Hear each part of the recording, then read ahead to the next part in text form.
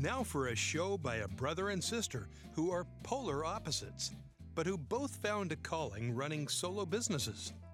This is the Unfederated Podcast. Hey, bro. Hey, Sarah. How's it going? Just real good. Real good. How are you feeling these days? I'm pregnant with a toddler. Oh, yes.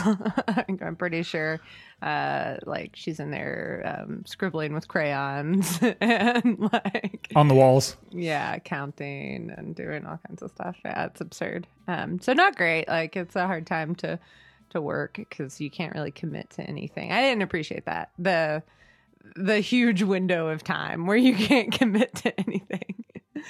Yeah, that's a new experience for me.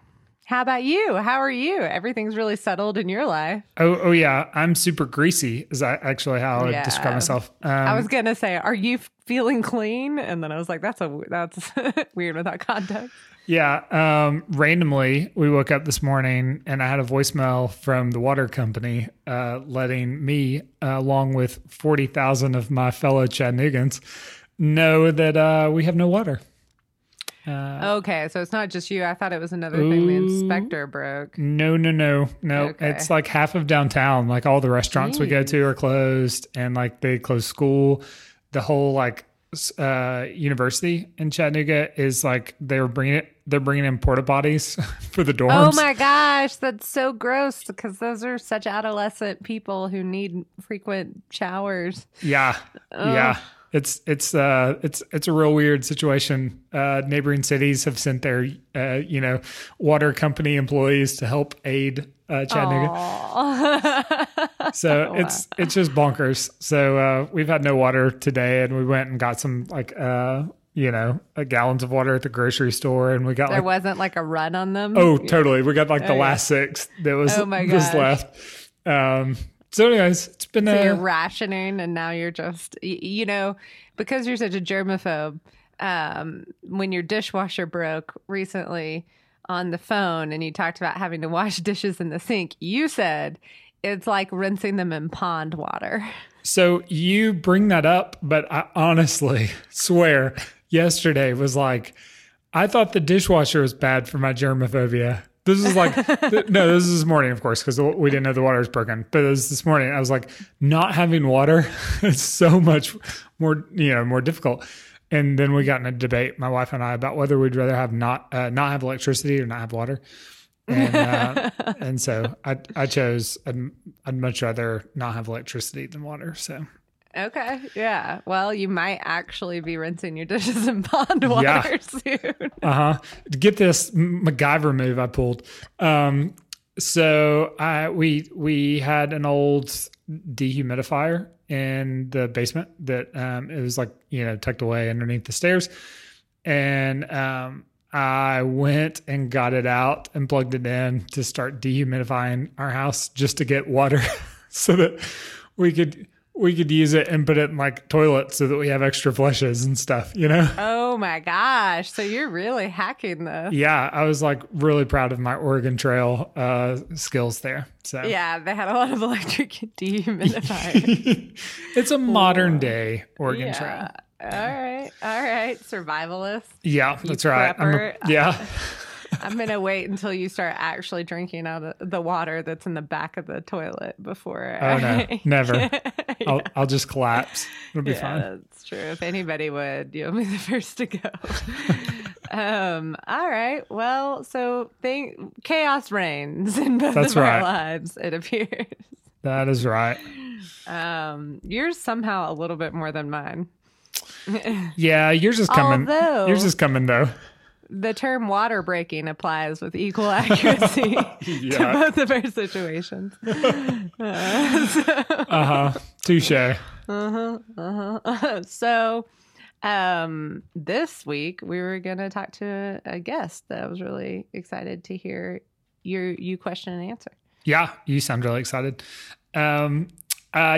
So a friend of ours, of my wife and I's, Amy Walters, got to sit down and chat with her a couple of days ago and wanted to share that interview. I wanted to talk to Amy because, one, she's awesome, and two, You were going to say B. One, she's awesome. And two. Well, okay. So I do this thing all the way back from college. I remember. Where there's this guy that was really obnoxious. He was one of the tryhards that always wanted to talk a lot in class. And he would confuse his like A's and ones and Roman numeral twos. And he always had a 2-part question and then never lined. And so I've gotten in such a bad habit of doing that I do it now instinctively. I do that with the saying, it's so weird how like things you do as a joke can become things you do really, and then you're just a person who does them and it's not ironic. I do that with crossing your T's and dotting your lowercase j's. I also do it with, he's not a rocket surgeon. I don't even know what that's from. Like I got that from somewhere and now I just, we're awful. We're so annoying. Yeah. Gosh. I'm hopeful that Amy Walters is less annoying for our listeners.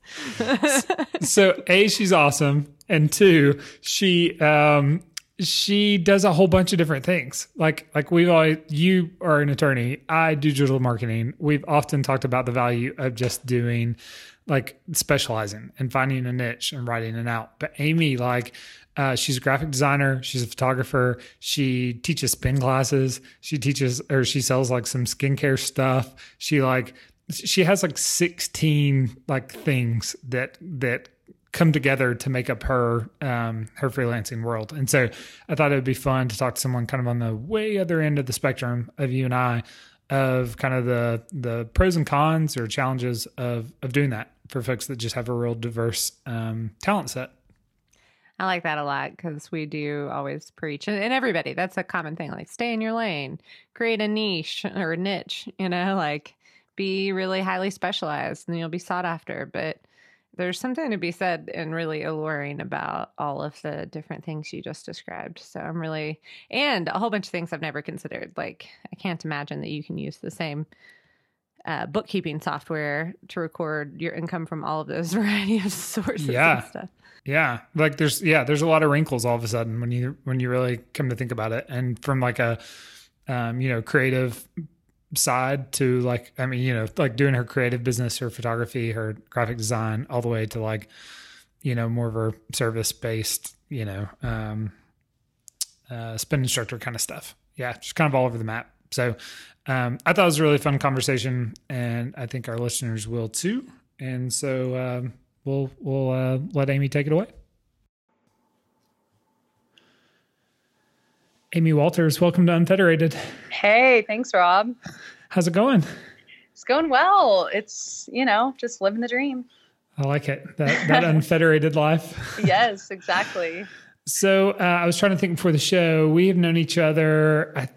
I'm terrible at this, so correct me if I'm wrong, but I'm thinking like 6 years-ish. Yes, I think you're right. Okay. And we met through my wife. You guys worked your jobs together before each of your respective current careers. And why don't you kind of, if you don't mind, kind of unpack a little bit about what led you to being the freelance role, like what jobs you had before deciding to take the plunge. Yeah. Awesome.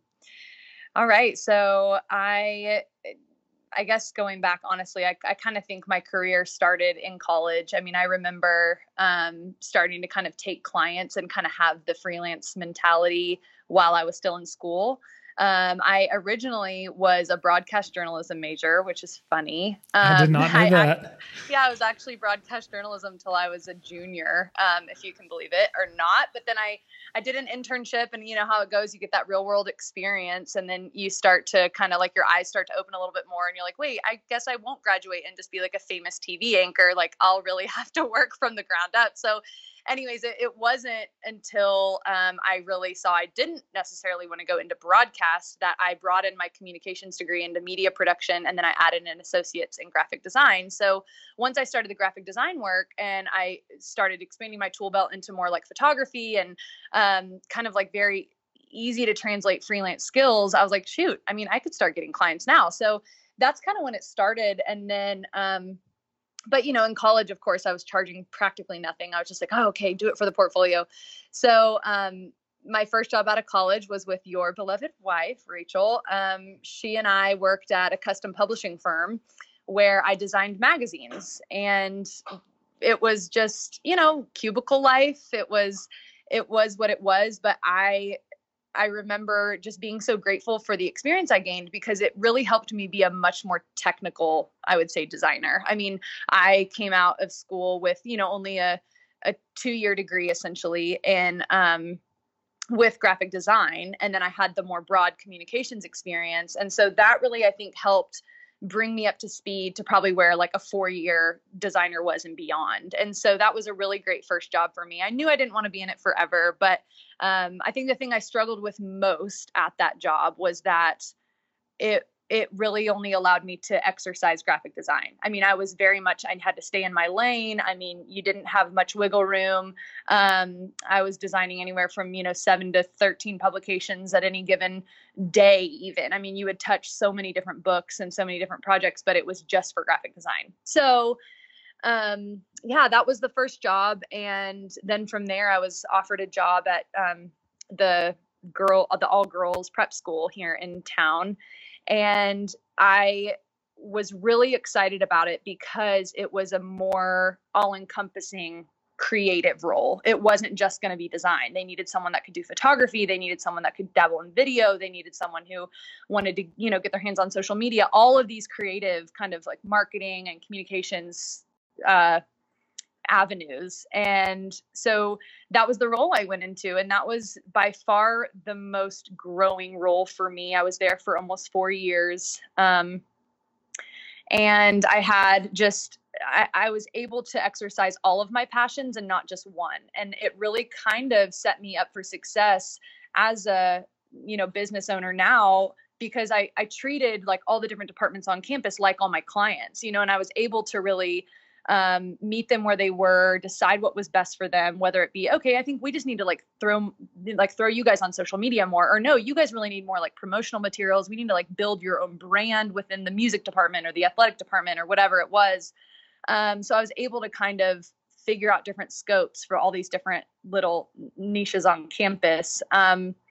So that was really fun. I mean, I had such a supportive creative team, and I was able to not only kind of exercise all these passions, but I was also able to bring in freelancers under me, which helps for what I'm doing now, of course, because there are times when it rains and it pours, and you got to kind of bring in other people to lighten the load. So that really helped kind of give me the experience of creative direction and having people work under me and kind of knowing what to look for the right things. And so, and then it was from there, I went to the all boys school because they kind of saw what I was doing at the all girls school and wanted the mirror over at the boys school. So I did that for about 9 months and kind of revamped their admission strategy and did all these different kind of onboarding, gave them all these new onboarding tools and helped them through their revamp of their website. And it really just struck me that it felt like it was time for me to go out on my own. I mean, I was like, man, I feel like I'm doing what I could be doing for myself for someone else. And it was like, I really felt like I was gaining all these transitional experiences that I was like, okay, I could just be applying these to my own business. And, and I was, the whole time I was working and all these, quote unquote corporate jobs, I was still taking freelance clients. So it really never stopped from about college until last October when I went out on my own, that, I was kind of just trying to keep the side hustle alive because I knew I wanted it to be the lead hustle eventually. Yeah. I think one of the things that I think we see a lot with freelancers is when they leave their jobby job, there's a transition as far as managing clients. And so like, I know with the publishing company, my wife was in the client, the account manager kind of department. So as far as a designer, you had people in between you and the client often kind of working that. But at the schools, you mentioned each department is kind of its own client. That changed a bit, and you were working more directly with, your end customer. How has that evolution been over those steps? And now, doing it more or less, unfettered as far as your communications with clients. Right.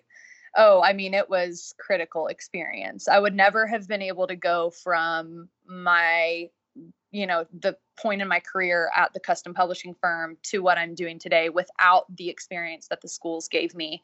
It was, I went from just being a tasker and a doer and a yes man and getting it done and doing it well to being on the ground level of being in on the strategy and the, really having to zoom out and look down at that 30,000 level, and be able to see, okay, start to finish, you're asking for this, but as the expert, what is it actually that I need to be recommending, or what could I provide that maybe would even be a better fit, or how can we take what you're wanting, but then also expound upon it to make it more effective for where you're wanting to go. So, I mean, all of that thinking really didn't come into play as far as, I think it was in me. I think I've always kind of been a natural born leader and a critical thinker. I mean, I definitely have driven bosses nuts and clients. I was actually just in a client meeting this morning where I was just overthinking something. We're relaunching their e-commerce website, and I was just thinking up through all these nitty-gritty things. And he finally just looked at me and he was like,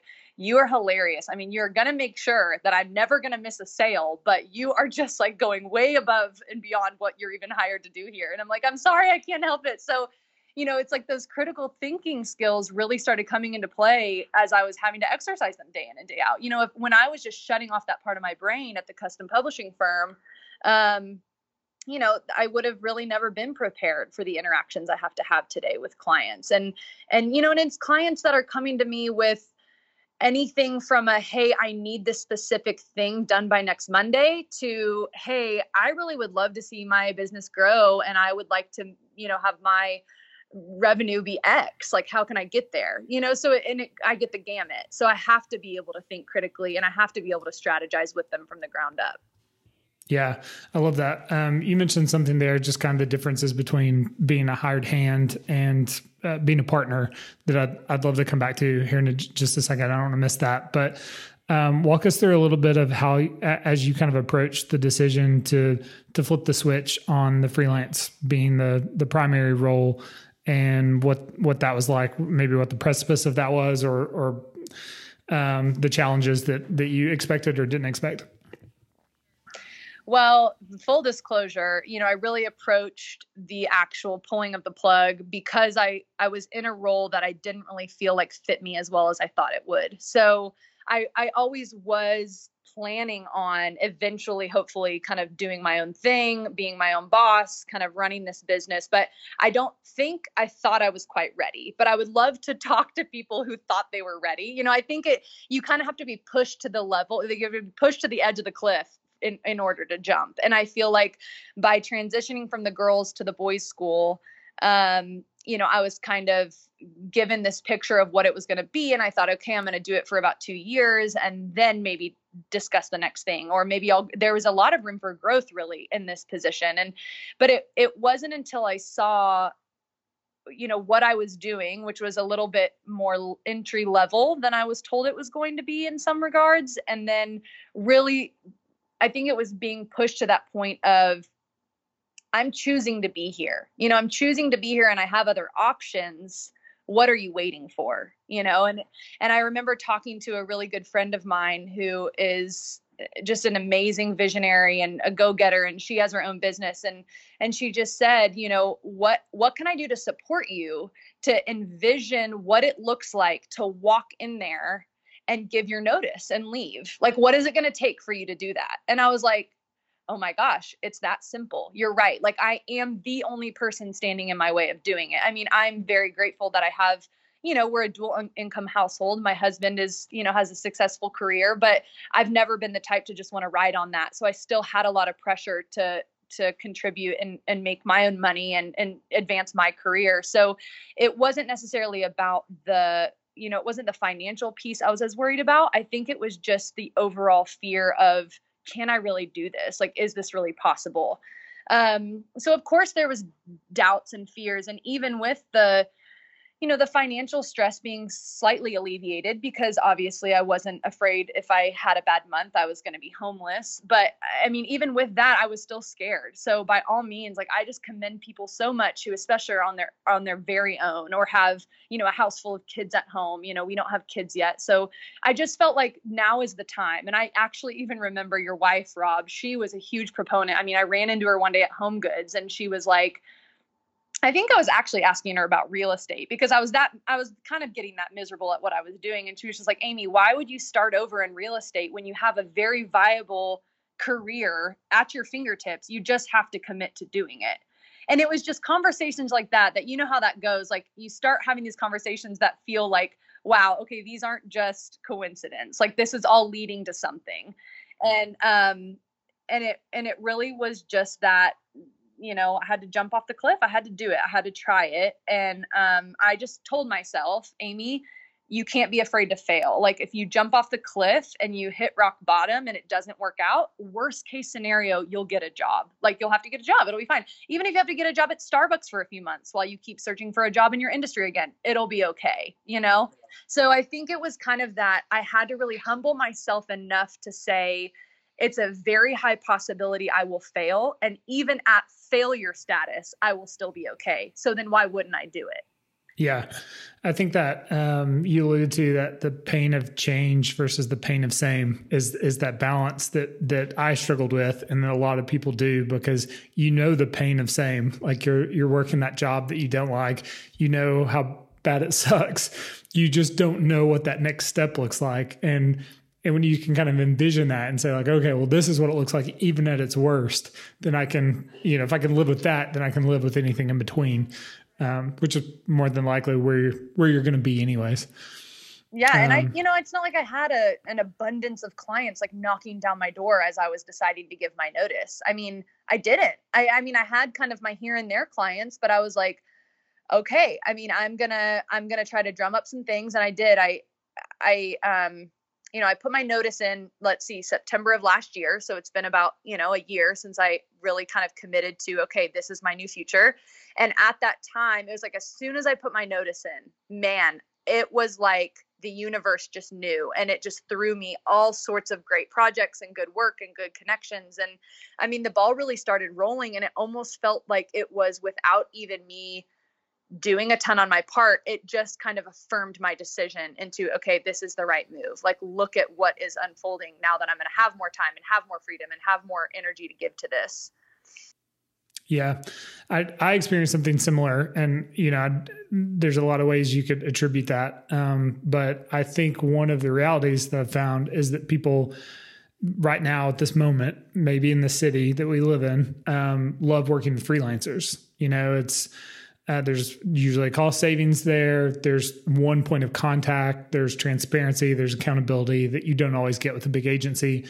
And especially in the creative space, which you and I overlap in quite a bit. I don't know if that's a season, the pendulum sometimes swings between like everyone bringing their creative staff in-house versus hiring agencies, and so I'm not sure if this is an extension of that ebb and flow, or if this is a new normal in the gig economy that we all, live in now. True.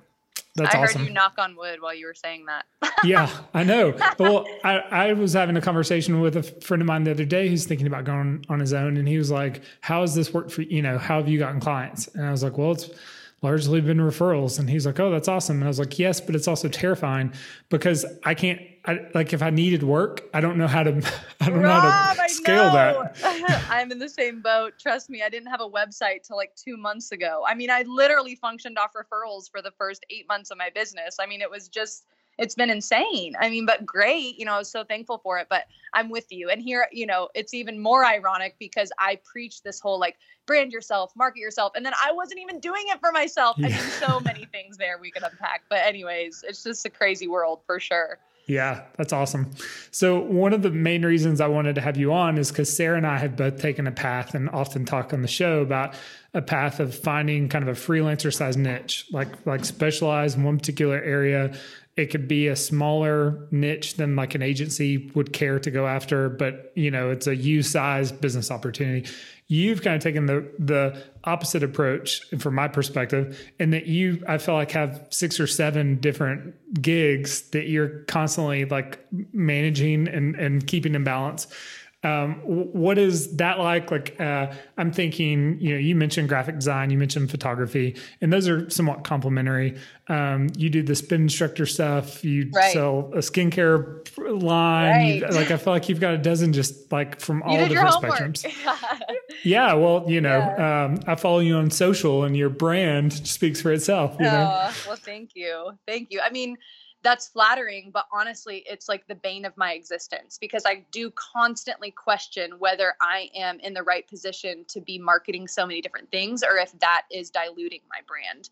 And I'll be honest. I mean, I haven't found the answer to that. What I am doing is I am taking it day to day, just like any other person. And I am seeing how the world responds to it. You know, it's not like I feel like I have it all figured out, or I am confident that what I'm doing right now is really the best way to be doing it. I'm just doing it the best I know how in this moment, and trying to take the feedback and take it all with a grain of salt as it comes. So, yeah, what I consider is kind of like this, you know, there's a pie, like we all have our, you know, our own me-shaped businesses, me-sized business. And, I would say, you know, I haven't really thought out these ratios, but let's say like 60% of that pie for me is the marketing creative work. That's kind of what I call it. I mean, people are like, what do you do? And I'm like, I do marketing and creative work for mainly local companies, and, you know, help them with their brand and different things. So when I think about what I do, that is probably the largest part of it. That's definitely where the largest stream of income, you know, is from. So that encompasses social media strategy, you know, website, either, especially for smaller companies who just more need like landing pages, splash pages, stuff like that. Like I can definitely be of website support, you know, kind of giving them their brand identity, anything from just marketing and promotional materials, and then the photography and videography piece. So that I kind of consider all under one umbrella, but it is hysterical because that was probably just like 7 things I just listed right there. So, then about 3 years ago, I was introduced to a skincare and makeup line out of Santa Monica that's all free of harmful chemicals and really just wonderful products. And I really just fell in love with the products themselves. And so I started using them, and then it, you know, how it goes. I mean, it's given me a really cool firsthand look into the whole direct sales crazy frenzy going on, you know, in today's world. And I started selling it. And it really was because I knew in myself that, like, say I try a new workout class, I'm the type of person who's going to want to go grab every friend I know and bring them to the workout class with me because I love it. So it was a very natural thing for me to be like, okay, I already love this makeup and skincare. It's a bonus. I would get a discount, and then I would be telling people about it anyway. So for me, that was like a no-brainer. And it actually became a really awesome stream of income. Like I was very pleasantly surprised. And so that is something that I consider more of a side hustle, I guess, but it's funny. It's like, I'm kind of the typical millennial in the sense that I do have several side hustles. So there's Beautycounter, which is phenomenal. I still love the products, but the wonderful thing about Beautycounter is there's no sort of quota. There's no sort of like pressure there. I just basically work it when I can. I fit it into my power pockets of time and work it when I can work it. And so that works for me. I don't put a lot of pressure on that one. And then Cycle Bar kind of just became an opportunity that was laid in front of me back in the winter. And I've always loved cycling. I taught cycling back in college, and I had ridden a Cycle Bar class in Lexington, Kentucky, about a year before I heard we were getting one, and just loved the brand, loved the class. I mean, literally fell in love with everything about it. Looked into opening a franchise here in Chattanooga, actually, and was like a little big for my britches because, of course, it was like thousands and thousands and thousands of dollars. But once they opened, I was like, okay, I want to be a part of that. I'm like, shoot, I'll get paid to work out. I love it. Love the sound of it. And I started teaching cycling. So, and for me, what's nice is that all of these things are just more avenues into meeting more people. You know, I have some people in my life who very much challenge me and challenge what I'm doing. And they say, look, you seem like you are all over the place. Like when I look at, you know, I had a very close friend and someone who I would consider a mentor in my life tell me, you know, when I look at your Instagram, it looks like you could sell me a lipstick and you work out all the time. Like that's kind of what it looks like you do. And then I've had other people tell me like, oh my gosh, your Instagram and your social media is so interesting and so awesome because you're just always on the go. You're always doing something different. Like you're never a dull moment. Like you just never know what Amy's going to be into next, you know?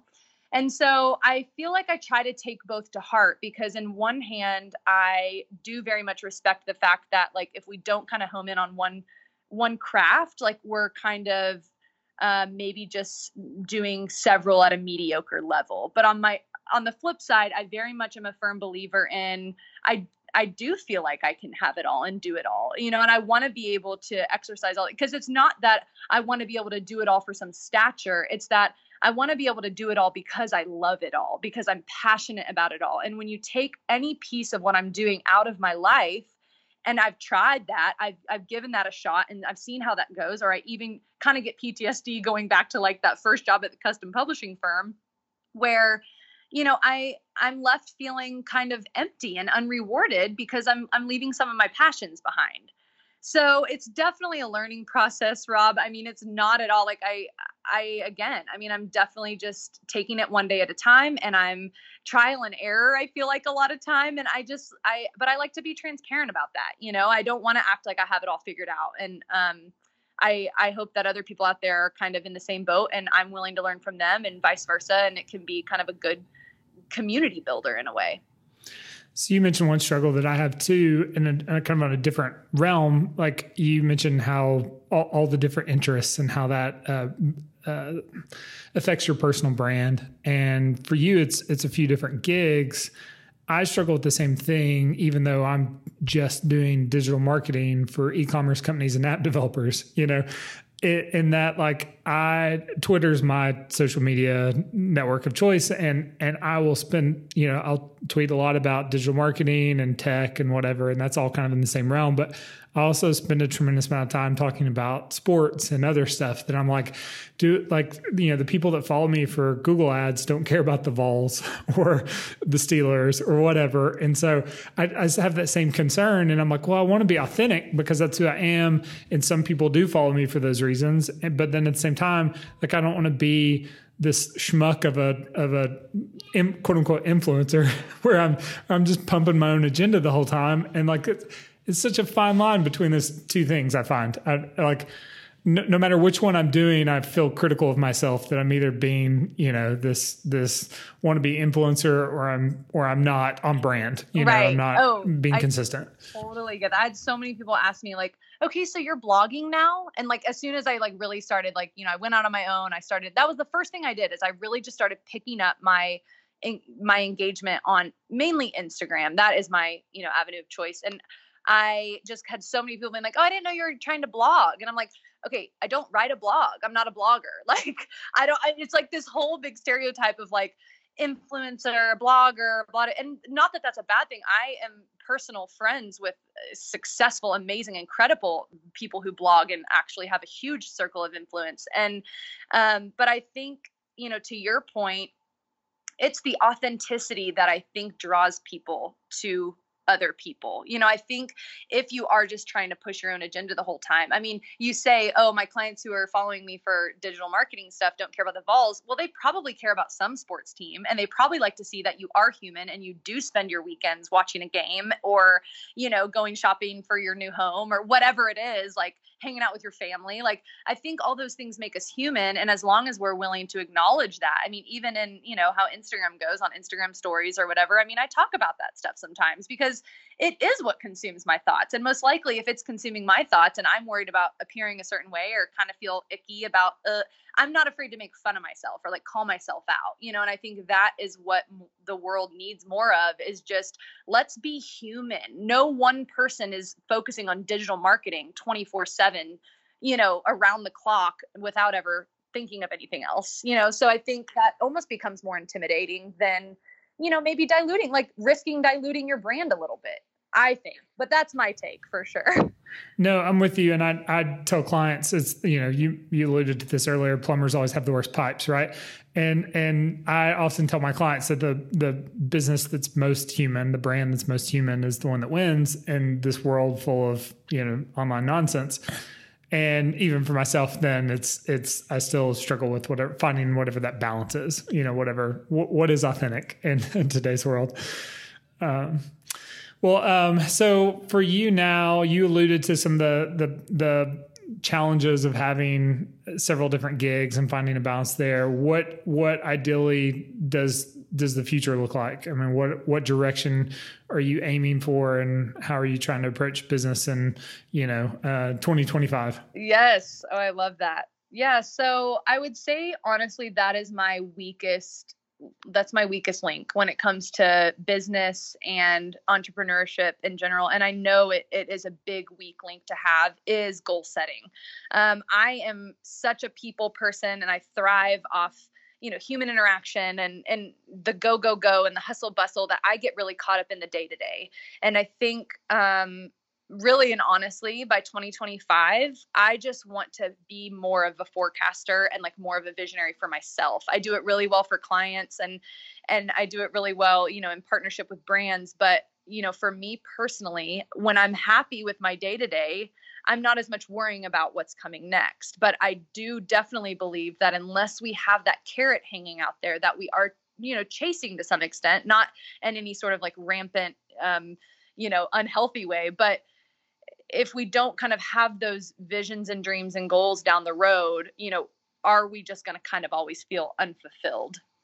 And there is definitely part of me who, as full and wonderful as my week in and week out look, I have questioned whether, wow, is this really it? Like, have I arrived? I think I just spent, the first 10 years of my career kind of just thinking and dreaming of what it would look like to then work for myself and run my own business. And then once you arrive, you're kind of like, like I'm 29 years old. Like, is this it? Is this what this looks like? So I just need to be better at, casting visions and setting goals and, knowing where I'm heading. I think I'm very blessed to have a husband that tries to keep me to that, and he's much better at that kind of stuff. So as far as just like keeping me honest and kind of keeping me focused without holding me back is just a great quality to find in any sort of partner. But I have some business ideas and some endeavors that swirl and that I have in mind. But I think it's always just that, but how do you get there? There's always like that big black hole of like, okay, the idea's there. I think it all makes sense. I think it could be really successful, but like actually pulling the trigger and doing it. And I think what I have and what you have and what probably a lot of people that listen to this podcast have is they already have put it into practice once. Like, we've already quit a job and we've already started something new and we've already like taken the plunge once. Let's just use muscle memory and put it on repeat. Like, how can we then gather up all that courage and gather up all that stamina and all that energy to just do it again? Because it doesn't have to be, this is where we stop. Like, I think when I put all this kind of pressure on myself, like, oh, I'm not a very good goal setter. Well, by 29, I've reached the goal I thought I would have, that this was my end all be all. So it's okay. This doesn't have to be my forever. Like, I now just need to set a new set of goals and then chase that. So that's kind of where I am. And I've really tried to give myself grace this year because I'm like, okay, I need to see all 4 seasons of working for myself. The summer slowed down for me. And I talked to a lot of other business owners who were like, oh my gosh, yeah, we should have warned you. Summer can be slow, but now I know going into next year, like, summer will be my planning and my vision casting time rather than me like panicking, wondering if I'm doing the right thing time. Because now that even the like hint of fall has glistened in the air, even amongst the 98-degree weather, I mean, my business is super picking back up. So, I don't know. I hope that wasn't too roundabout of an answer, but to be honest, I don't have a very clear vision, but I do know that's on the top of my priority list to start crafting that vision. I think I was just kind of giving myself that first full year of feeling out what this community needs, what my partners are looking for, where I feel like I thrive, because I've definitely hit some rock bottoms with clients, and there's been some times where I've been like, okay, I don't think I need to offer that anymore. I mean, you definitely kind of live and you learn. And so I'm starting to just weed out what it is I want to actually be offering and where I feel like my time is best spent for myself and for the client. Yeah, I like that a lot. The notion that the hardest part of this is what you mentioned earlier, walking in there and giving in your notice. Like, if you can overcome that challenge, which is a huge challenge, then all of a sudden reinventing yourself over and over and over becomes a whole lot easier because you know what it looks like on the other side of that kind of amorphous, scary pit. Exactly. Well, that's awesome. I appreciate that and appreciate your honesty on a lot of these fronts. It's one of those things that, as freelancers, it's becoming more common, just even, person by person that I meet that's doing this or considering this, but it's real and individual and unique to each one. Each have a certain situation and a certain set of circumstances that we're trying to cobble together something that works long term. And I worry the same thing. I mean, like, not a week goes by that I don't wonder about if Google Ads is becoming irrelevant, and I mean, that's what makes like 97% of Google's revenue. So if it becomes irrelevant, it's a huge problem, but exactly it still keeps me out. But it's an ever changing world. I mean, you heard for years, like print's a dying industry and and it's like print is still very alive and well, but we are changing fast. I mean, with all the effort a lot of people put into, say, Instagram, is Instagram even going to be relevant in 5 years, 10 years? I mean, it is scary. Yeah, and its ownership by Facebook is probably going to send it the way of Facebook, unfortunately. Right, I know. It's a platform I loved so much 2-3 years ago. And yeah, anyways. It's changed a lot, yeah. Well, awesome. Well, thanks for joining us and being honest with our crew here. And then, so if folks want to learn more about you or find you on the web, what's a good place they can connect with you? Absolutely. Yeah. So my Instagram is probably where I'm most active, and that's at by Amy Walters, BYAMY Walters, pretty much how it sounds. And I talk about anything and everything. I mean, I've got my highlights there that kind of go over things that I've done in partnerships and things like that. I am really working on trying to showcase more my bigger business, my creative and marketing work on Instagram. It just is a harder thing. I mean, you can probably relate to this, Rob. I feel like if I post, work, or I post a picture of food, or I post like my hand on my laptop, like it's going to get like 12 likes, and then the minute you post your face or something people can actually relate to, it all of a sudden gets just like way more engagement. And not that I'm looking for the likes, but the engagement matters. I mean, if you're putting effort into something and it's not even getting seen, and it's not clearly what people are looking for, then what's it worth? So definitely still, learning as I go too, but Instagram's a good place. And then I also have my studio by amywalters.com is my live website. And that has kind of some of my favorite portfolio pieces that I've done recently and, ways to contact me and stuff like that. So yeah, I would love anyone to reach out. Awesome. Well, we've got links to all of those in the show notes of this episode, as well as more details about you if folks want. But thanks again for making time for us. And thank you. Yeah, thanks. Yeah, we'll talk soon. Bye. You can find show notes from this episode at unfederated.studio. And if this podcast has helped you in your journey, say thanks by rating and reviewing the show in Apple Podcasts.